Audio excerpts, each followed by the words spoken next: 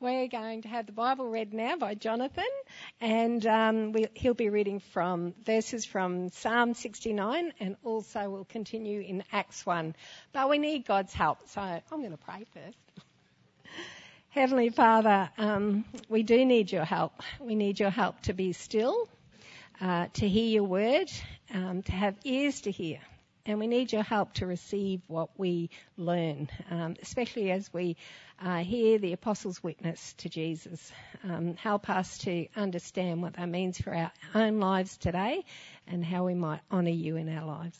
We commit this time to you and Stephen as he teaches us, and thank you for the freedom we have to meet. Amen. There you go.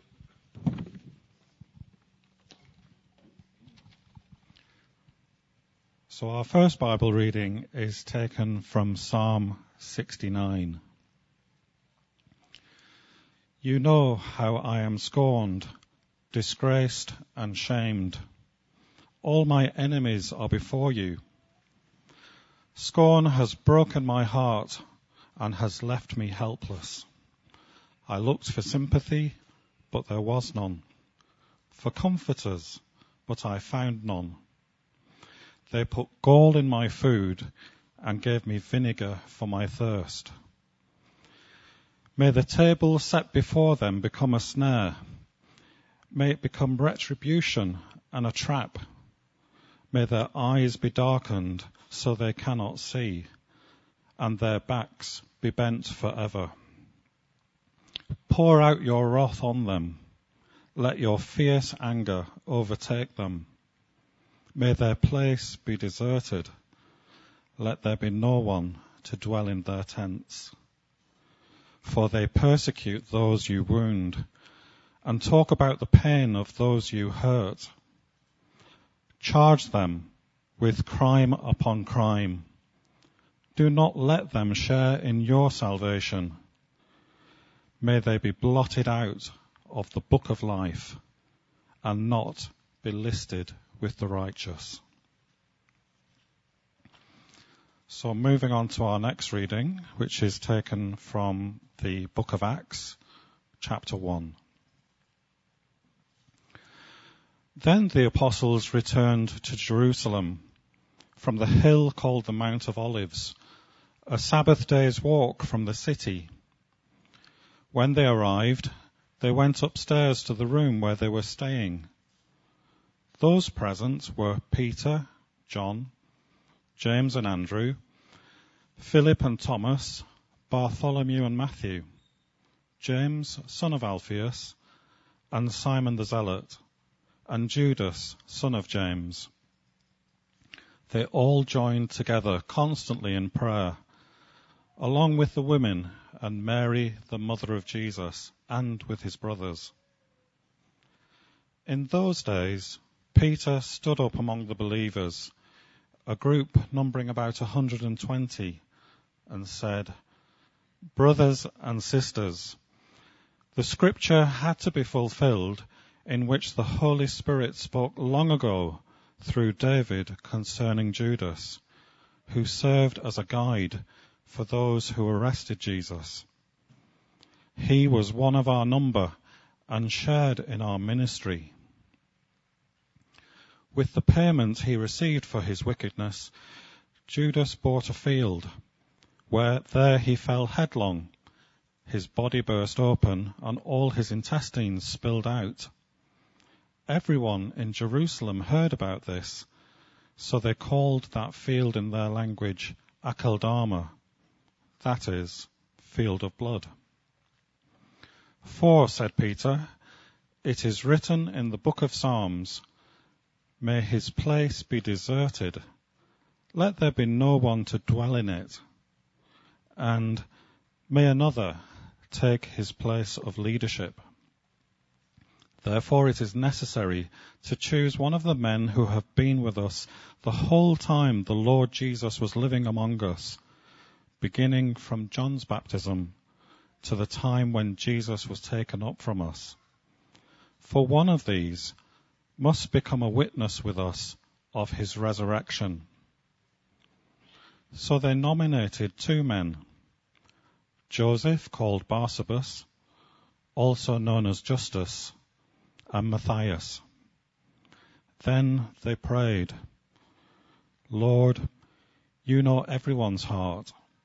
Show us which of these two men you have chosen to take over this apostolic ministry, which Judas left to go where he belongs. Then they cast lots, and the lot fell to Matthias, so he was added to the 11 apostles. Thanks, Jonathan. Good morning, everyone. Is that working? Can you hear me? Good morning, everyone. My name's Stephen, one of the ministers here. And as I was thinking about it this week, I can only think of one time in my life where I witnessed something where my witness actually mattered. So about 20 years ago, when I lived in Wagga, I used to live out on the uni campus, which was about 10 minutes out of town. And one night I was driving into town with a couple of other people, and it was along a dark country road. And in my headlights, I caught sight of someone walking towards me on the opposite side of the road. They were coming this way, I was going this way. And they were wearing a dark kind of coat. And just as I saw them in my headlights, I saw something else. In my rear vision mirror, suddenly I saw a car come up behind me and then pulled out onto the other side of the road. And then I saw something terrible that on the one hand seemed to happen so quickly, but on the other hand seemed to be almost like it was in slow motion at the same time. The car clipped the person walking. Their head hit the windscreen. They went up over the car and landed on the side of the road. Now I pulled over, and the other car pulled over, and I turned around in my car, and the lights of my headlight picked up a lady sitting on the road with her hand on her head and blood kind of running down. So we got out and quickly ran to it, and amazingly, apart from being a bit dazed and bleeding a little bit, she otherwise seemed pretty okay. This was 20 years ago, so we didn't have phone reception in lots of places back then, so we quickly bundled her into the car, drove her into the hospital, handed her over to the nurses, and then do you know what happened next? Well, for me, not much. I had to sit for hours and hours in the ED hospital and wait. And what we had to wait for was the police, because they wanted us to give our witness statement. They wanted to interview us as witnesses. I think that's the only time that I can think of where my witness really mattered. Because what I witnessed could have been the difference between that young guy who hit that lady being charged or not. Now, last week, as we started the book of Acts, we saw that the task that Jesus gives his apostles is to be his witnesses. And this week, as the Bible was just read for us, we see that the focus is still their witness. Now, you could maybe summarize what was just read like this. Matthias joins the other apostles as a witness with them of Jesus' resurrection. That'd be a fair enough kind of summary, wouldn't it? Matthias joins the other apostles as a witness with them of Jesus' resurrection. But if we look a bit closer, there's actually more going on.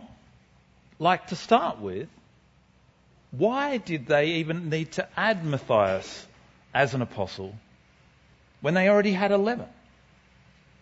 Now Luke records here for us what happened at the very beginning of the church. It starts quite small, quite fragile. There's only 11 apostles. There's only 120 followers of Jesus altogether. And they have this huge task to bear witness to Jesus to the ends of the earth. And Luke records for us that they believed the task needed 12 witnesses. Now imagine that night I saw that lady get hit by a car. Imagine if the police officer had turned up to the hospital and he sees that there's only 3 of us there, and he says, I'm not going to take your witness statement until there's 12 of you. You need 8 more people. Now, it wouldn't make any sense. But Peter stands up and he says to those who are there at the beginning, we need 12. And he tells them why. First, he tells them what had to happen was terrible, but it needed to happen. Look at verse 16. He says, brothers and sisters, the scripture had to be fulfilled, in which the Holy Spirit spoke long ago through David concerning Judas, who served as a guide for those who arrested Jesus.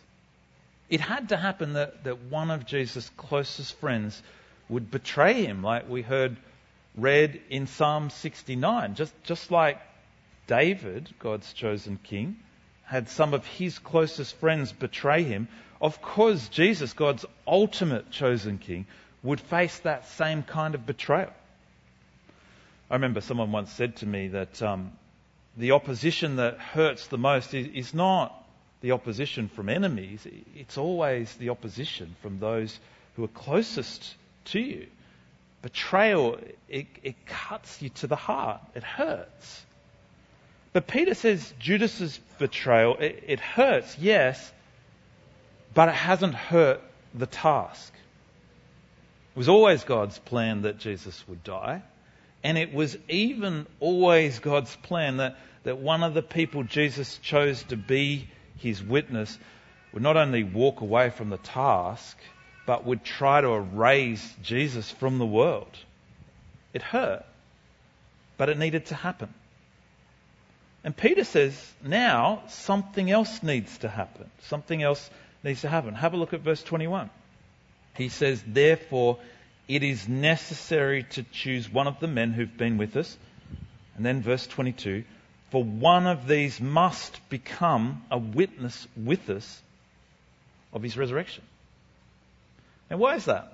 I reckon I would have, if I was Peter, I would have stood up and I probably would have said something like, don't worry guys, we don't need Judas. In fact, we don't need anyone. There's 11 of us still standing. Think about that. 11 out of 12. That's pretty good. But they don't see it that way. They don't see it that way because Jesus wanted 12 witnesses, and because the Holy Spirit in Scripture tells them they need 12, and so there at the beginning they all agree the task needs 12. But why? Later on, when James the Apostle is killed, they don't replace him then. They just carry on with 11 living apostles. So why do they need 12 here in the beginning? It's because they rightly see what they are witnesses of. Jesus deliberately chose 12. He spent 3 years with those 12. And in that time he passed on his teaching and he passed on to them what his mission was all about. He called them apostles, which means something like a delegate sent with a task. And after a pretty bumpy 3 years where the apostles just couldn't quite see what Jesus was doing, finally here they get it. Finally they see they're sent into the world to bear witness to the fact that everything God's been doing across history, has now come in Jesus. In the past, God raised up the 12 tribes of Israel to bear witness to him. That's what Israel does. It bears witness to God in the world. In a sense, it's what Israel still does even today. And Peter and the others, they rightly see, though, that now God has raised up 12 apostles to not simply carry on that witness, but to bring it to its final form. The 12 tribes of Israel, they bore witness that one day God's kingdom would come. One day it would come. But the 12 apostles of Jesus, they bear witness that it's here. That's why they needed 12. And it's why they needed 12 right from the beginning, because this message is now complete. Final. The witness is that God's kingdom has now come in Jesus. Now is the time to get on board with his king and his kingdom. This messed up age we live in is coming to an end, but his kingdom will go on forever. So get on board now before it's too late. That's the task. And the task of bringing this message untainted to Israel, untainted to the world, needed 12 witnesses. But what we see next is that the task needed 12 witnesses, but not just any 12. The witnesses needed to be the right ones. So look again at verse 21 and notice what was required. Peter says, therefore it's necessary to choose one of the men who have been with us the whole time the Lord Jesus was living among us, beginning from John's baptism to the time when Jesus was taken up from us, for one of these must become a witness with us of his resurrection. Now here we get to see what's needed in an apostle.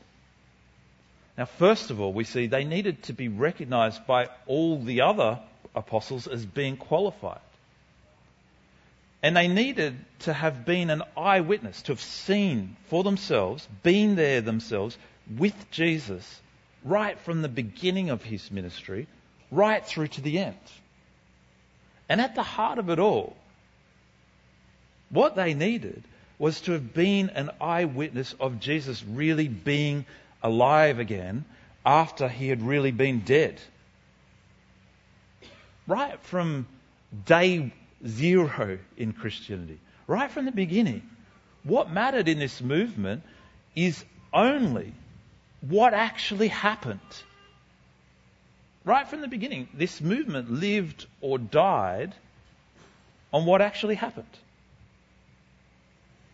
The leaders, they saw that their authority was not innate within them or earned by them. It was dependent on whether or not something happened in history. You know, these leaders, they don't say, you should listen to us because we're secretly, specially chosen. They say you should only listen to us because we are transparently chosen as those who saw. And if we're not that, if we can't be verified to be that, then no, you shouldn't listen to us. We're not worth listening to. Now that's very different to every other religion I can think of. Pretty much every religion I can think of is founded on one spiritual leader who bears witness alone. So Buddha, he receives amazing insights. He achieves amazing insights and enlightenment. But he does it alone. And then he becomes the interpreter of the way for others to that enlightenment. Or Muhammad. Muhammad goes into a cave and he hears God speak to him. Amazing things from God. But he goes alone. And he alone becomes the interpreter of what God really wants in the world. Or Joseph Smith sees angels and finds golden plates and special glasses to read those. And he alone gets to read them. He alone becomes the interpreter of what God wants in the world. But the apostles see Jesus together. And it's not even just the 12 who see Jesus alive, but a group of 120 of them see him, even more see him. And this group of 120 and more recognizes the apostles as God's chosen interpreters of what God is doing in the world, in history. That's very different. Often you come across people who think that Christianity is kind of like a collection of exaggerated spiritual stories that eventually at some point in time, hundreds of years later, come together. But that's nothing like how they saw it at the beginning, at day zero. It's nothing like it's been seen at every stage in Christianity. They saw it as only ever having any value if it actually happened. And if you lived back then and you said, I'm just not sure about this, I'm just not convinced, no one would be saying, look, just close your eyes and just focus on how you feel. Do you feel like it's true? Do you feel like it would fill a hole in your soul? Do you feel like this could make a difference in your life? No one would be saying that to you. What would they be saying? They'd be saying, if you're not sure, go talk to Pete or Matt or Jimbo James, the apostles. Ask them what they saw. Grill them. Push them as hard as you like. They'll love it. And then if you're still not sure from talking to them, double check what they say. Go to the 120 who were there in Jerusalem. Or go to one of the 500 around the place who saw Jesus resurrected at the same time. Ask them if what the apostles are saying is true. If we think Christianity is just about morals or just about making life more meaningful now, then we've missed what it's always been about from day zero. It lives or it dies on what happened in history. It always has. It always will. And since day zero, every single one of them got that. And so, of course, the key qualification for an apostle was that they actually needed to be witnesses of what happened. And so among the 120, they find two more people who've been with Jesus right since the beginning, right throughout. Two more people who saw the resurrection as well. And in verse 20, we read, so they nominated two men, Joseph called Barsabbas, also known as Justus, and Matthias. Now this is a bit strange. Both men, right, are witnesses of the resurrection already. That's why they're nominated. But only one of these witnesses will become a witness of the resurrection. Do you see that? That's a bit strange. That night when we saw the lady get hit by the car, there were three of us in the car. And all of us witnessed something, but actually only two of us saw the whole thing. So there were two of us who were witnesses of everything. But imagine if the police officer finally showed up in that ED room and he wants to talk to the witnesses, and we say, well, we are both witnesses, but we're just going to throw this dice to decide who will be the witness. Now, I reckon he'd be a bit confused at that point.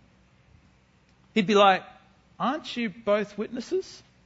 And we'd be like, yes, both of us can witness to what happened, but one of us needs to be a witness to what happened.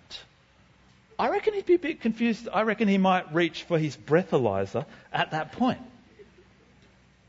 But the apostles, they find two witnesses who qualify, Joseph and Matthias, and they qualify because they are witnesses, but only one of the witnesses is chosen to be a witness. Now that's a bit confusing, but it's key. Now let me see if I can explain this. It's key to understanding what's going on. When I was in that ED, waiting for the police officer, the driver who hit the lady was there with us as well. Now what I witnessed was that just as the road was 60, just before it hit 100, I was travelling at around 60 k's, and the other driver, he moved into the other lane and he hit the lady. He never quite overtook me. And it sort of happened as he drew alongside me just as he was a little bit in front of me. Now, I could witness to those details, but what I couldn't witness to was their meaning. I could say what I thought they meant. So what I thought was happening was that he was going to overtake me, and what I thought was happening, that if he was going to do that, he was going to have to be speeding in that 60 zone to get around and overtake me just as it hit that 100 zone. And my thought was he was driving irresponsibly on that country road. But do you know what he said the events meant? He said he was swerving to miss a cat. And that's why he went over onto the other side of the road. Now, I don't really believe that, but it's possible, isn't it? So in the end, I could witness to the events. I could guess what they meant, but I couldn't really bear witness to their meaning with authority. But imagine if there in the ED while we were waiting for the police, he'd said to me, "I can't believe I hit that lady. I shouldn't have been trying to overtake you. It was reckless on that road. I was driving like an idiot." Now, if he'd said that to me, suddenly I'm not just a witness of what happened, but I'm also a witness of exactly what those events mean. I'm able to give more than just my opinion. I'm able to give an interpretation with authority because it came from the driver himself. Well, it's a bit like that here. That's what we're seeing here. It's a bit like that with the 12 apostles. 120 people were there in Jerusalem and saw Jesus resurrected. Other people weren't there but still saw Jesus resurrected. We're told in 1 Corinthians he appeared to 500 people at the one time. I'm pretty sure they had a good idea of what it all meant. But only 12 were authorized by Jesus to interpret his message with authority to the world. He authorizes his apostles, his chosen delegates, sent with the task of taking the meaning of his resurrection to the world. So of course these 12 had to be eyewitnesses. Of course they had to be recognized by each other as eyewitnesses. And of course they needed to be not elected by people, but chosen by God himself. Which is why they do something which seems a bit strange to us in verse 24. They pray. They don't hold an election. They cast lots. This is God's choice. So what's the significance of all of this for us today? Can you see the significance? The significance is that the task today still needs these witnesses. The way we go to the witnesses that Jesus gave us is by going to the Bible. What we have in Scripture is the message of the 12. It's their witness captured in words. This is the Holy Spirit speaking through their witness in Scripture. You know, the New Testament, it's only ever been considered Scripture as it can be linked to the apostles. That's always been the case. The New Testament is only considered Scripture as it is linked to the witness of the apostles. Scripture is where we meet the authentic Jesus. And sometimes we think that sounds a bit dry and a bit kind of relationally distant. But it's not. What we'll see over the next few weeks is that we have the Holy Spirit of God personally, each one of us. We have God's Spirit directly living within us if we trust Jesus. But if we have the Spirit, then where He takes us is to what He's saying now through these original apostles. Never will He take us somewhere that contradicts what He has said through them. And do you see what this means? If you want to meet Jesus, what do? Well, it depends if you want to meet the real Jesus or not. Because if you don't really care about meeting the real Jesus, then you don't really need to care about anything that we're seeing in this passage. Like if you want to meet a Jesus, you could go to Muhammad. And what you'll find in Islam is that Muhammad will tell you he's the interpreter of God in this world. And Jesus, or Isa, he's just a prophet. It's a radically different message to the real Jesus. Or if you want to meet a Jesus, you could go to Joseph Smith.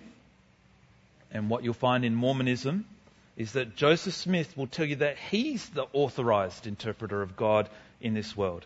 And what Jesus made clear was not actually clear enough, simple enough, timeless.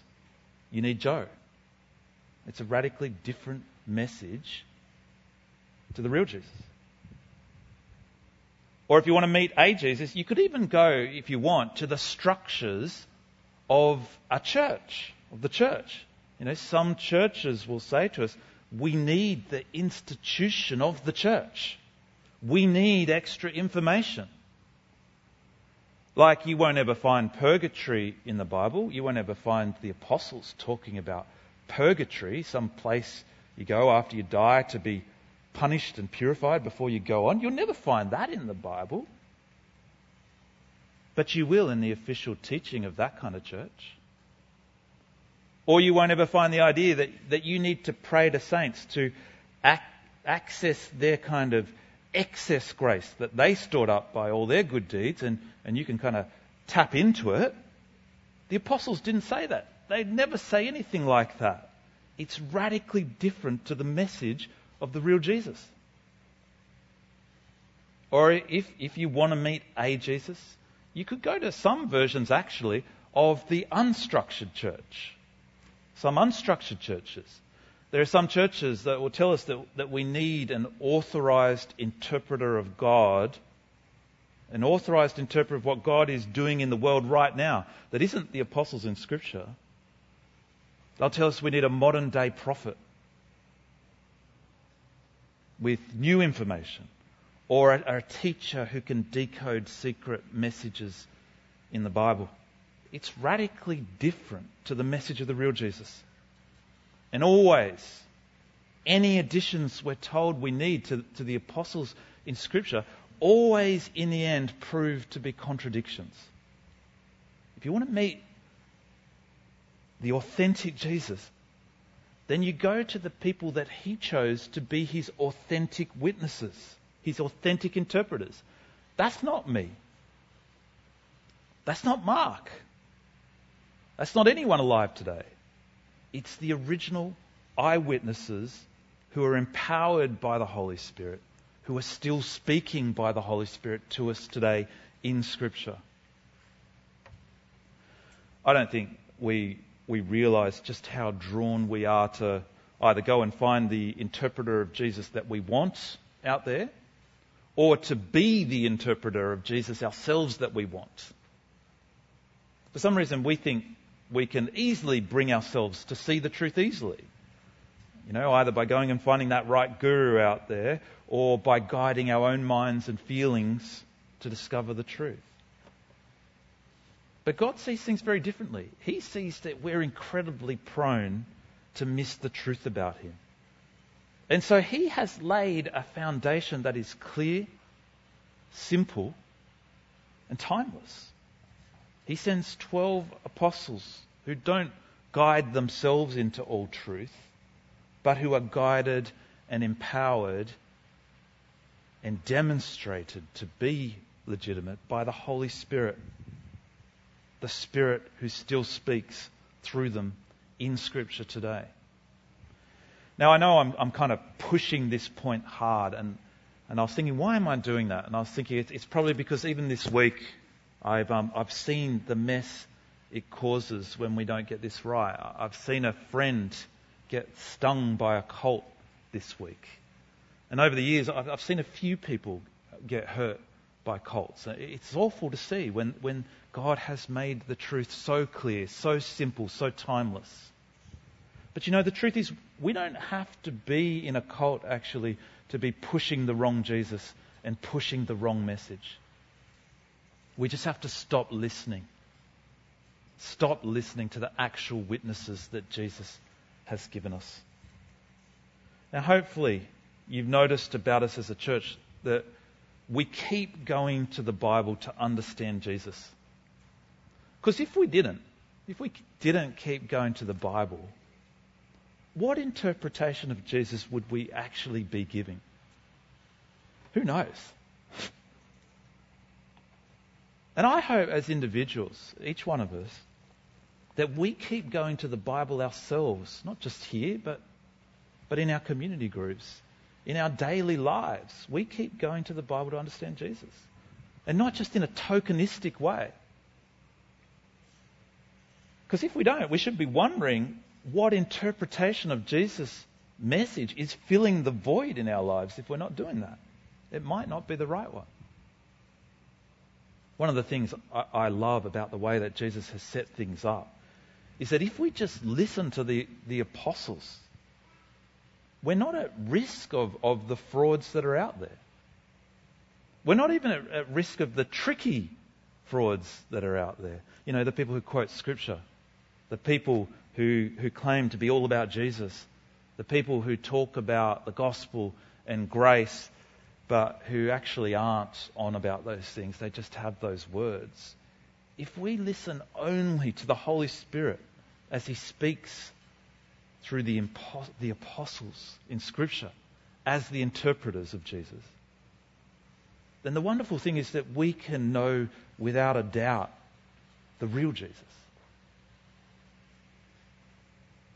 who really rose again in history, and whose kingdom we really are invited to join right now. And we really can play our part in this task of making Him known and inviting others to join His kingdom. To me, that's a wonderful thing. Let me pray for us. Father, we thank You that in Jesus, Your kingdom has come and we are invited to be a part of it. Lord, we see that the mess of this world continues, but will one day come to an end. But we also see that Jesus' kingdom will have no end. He is a king who will rule and reign forever. And we thank You for the way that He has established that to be the case in history, through people who saw it with their own eyes and who You appointed to be the witnesses and the interpreters of what happened. Father, help us to see the truth of this, to come to You in what You have provided through Jesus, through the apostles, by Your Spirit, to understand and not to be tripped up by false interpreters all around us. Lord, help us to be those who delight in how simple and timeless and clear You have made things. Lord, help us to realize our hearts are prone to wander, and we pray that by Your Spirit within each one of us, You would hold us to the truth as You have outlined it. And we pray this in Jesus' name. Amen.